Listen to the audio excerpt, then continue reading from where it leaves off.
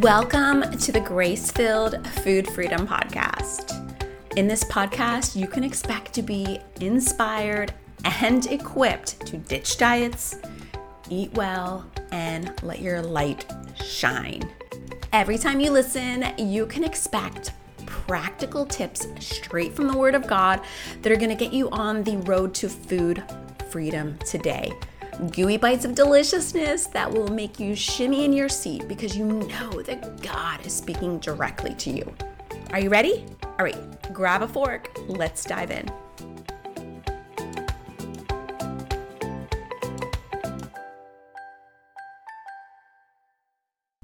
So are you a people pleaser? I think we all have a little bit of people pleasing woven within us. And a lot of it could be coming from a place of gifting. Have you ever noticed how some of our greatest gifts can also be some of our greatest weaknesses? You may have the gift of empathy and caring and serving, and yet the enemy likes to take what God intended for good and make it evil, but God will take that evil and make it good. But the enemy will take it and keep us self-focused and get us into a place where we're trying to earn our good standing, to earn our right standing with others through our performance. Well, if I just am a good enough friend, if I just do this well enough, if I just take my kids enough places, if I just get the right Christmas gift, then I will be loved and accepted. I mean, why are we people pleasers? Because we want to earn people's love and acceptance. And what if we get stuck in that space and place with God? What does that look like? And what if we get stuck in that space with God with our eating? Well, Vana has a great question today, and I think it will benefit us all, and it may help you tie in some pieces that you hadn't seen before. And I love this introspection that you have here, Vana. Vana had messaged stating that she is stuck in people pleasing, but then shifting that same pleasing attitude toward God, especially when it came to how she ate. She would try to eat her best because you want to honor God with your body, right? You want to show him that you're thankful for this vehicle that he's given you. You want to walk in self-control. You want to be bold for him.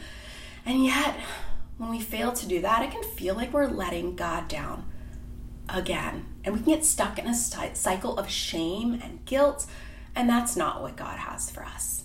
We're not going to earn people's favor because their opinions are always changing, but we're not going to earn God's favor because we're covered with the blood of Christ. If you're a Christian and you have asked Jesus to come into your heart, God is no longer concerned with your sins. Sure, yes, he wants you to act in a way that is pleasing to him, but he wants that to be an outpouring of your heart. And that's why God cares about having your heart, because he knows when your heart is for him, then the behavior will follow. But I don't believe that God is up in heaven, wringing his hands, worried about us overeating.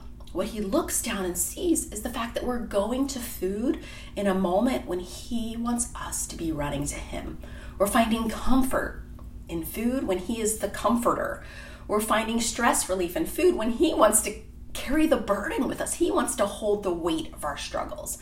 And that is really what God wants from us. He wants our hearts, and then that will change the way we eat. So we want to stop putting our focus on the food and calling the food the problem. Because what it does is, well, keeps us obsessed with the food. We try to cut out certain food groups. We try not to eat after 7 p.m. We try fasting. We try low carb. We try cut out the problem until there's nothing else to cut out. That's because it's not a food struggle as much as it is a heart struggle. See, God wants your heart. And when he has your heart, and when you run to him to celebrate, when you run to him in times of stress, when you run to him when you need comfort, the food will find its rightful place. And he knows that. And that's why he is not hyper-focused on the food. He wants your heart. So one of the fastest ways to kind of change the dynamic that's happening when we're stuck in all nothing thinking and really feeling shame-filled around our relationship with the Lord and our eating is to see the purpose of the struggle. Listen, God is amazing. We are just a little speck in this universe that he created in a breath. And yet, even the tiniest creatures have the tiniest little parts and pieces that even scientists can't wrap their mind around. Like, God is so vast. He can do anything. He could take your food struggle away in a heartbeat.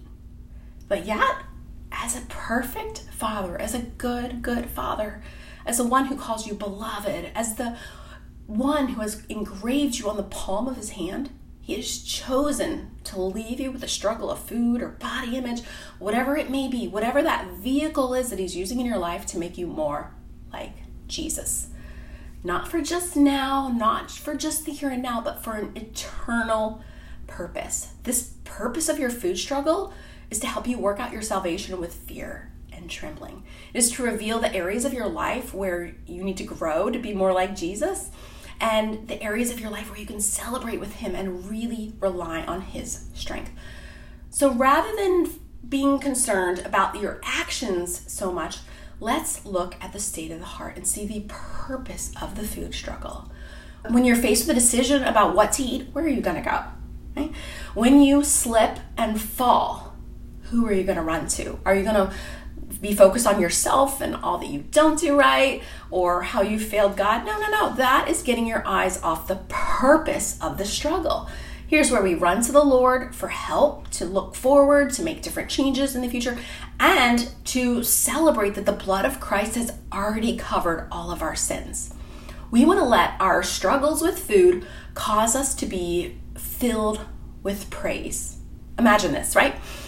Oh, the enemy can so keep us stuck with this food stuff because it keeps us in a cycle of self-focus and pride. That's pride. And always thinking about what it is that we need to do. Listen to your self-talk. I made a mistake. I wish I hadn't done that. I failed God. I need to do this. I. Well, when it's all about I, there's no place for strength and for peace and for joy. But we want it to be about him. All right, he has paid for this struggle already on the cross. He is going to give me the strength to overcome it. He and I are going to get to know one another, or well, I guess he already knows you really well. He and I are going to grow in our relationship so that I can be more like Jesus. Thank you, God, that even when I struggle, I can be your child. Thank you, God, that even when I struggle, I am seated in heavenly places with you, right? Like I am with Christ. Then as you go through that, as you begin to experience God's unconditional love and his grace, it'll be less about the food. If you can let go of a food slip, like more quickly, right? Let's say you make a less than ideal food choice. And in the past, maybe it threw you off for a month, right? Oh, I was on a diet and then I made a mistake and then I said, I'll forget it and I'm going to wait to go back on the diet. And then you take maybe a week to come back. Well, that's progress. What if in your daily life you could notice a slip or a slide sooner and then divert your attention back to the Lord? You can get your eyes off the food and look up. Oh, what a wonderful opportunity to turn the thing that's become a struggle into the thing that grows your relationship with the Lord, to the thing that helps you to become closer and that shows you how to grow in Christ. Then, what this is all about is then when God sets you free, when you are walking free from your food struggles, he will get the glory. And you can share that message with others when they say, what's different? How did you do it? It's not going to be a diet that you followed. It's not going to be a grace-filled plate. It's going to be like, God did it. God showed up. He took my weaknesses. He made them my strengths as I relied on him, because when I am weak, he is strong. And it really is all about glorifying him and changing our heart as we grow into a closer relationship with God. Oh, and P.S. If you're looking for an additional resource to help you get rid of those negative thoughts that lead to overeating, I've got the best resource for you. It's the 15 Tips from the Bible to Overcome Overeating Bible Study. It's 5 days, it's simple, it's word-based, and it will transform the way you see overeating. And the link is in the description below. Oh, I have one more thing to ask. If you have 2 minutes, could you please head on over to your podcast app and rate and review the Grace-Filled Food Freedom Podcast? That will give our podcast lots of extra juice to reach women just like you who need food freedom and hope through Jesus Christ.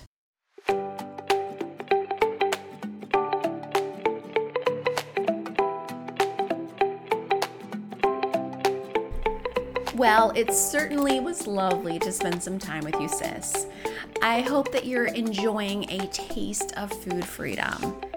Now, if you're looking for more of an entree, I'd love to officially invite you to my Platinum program.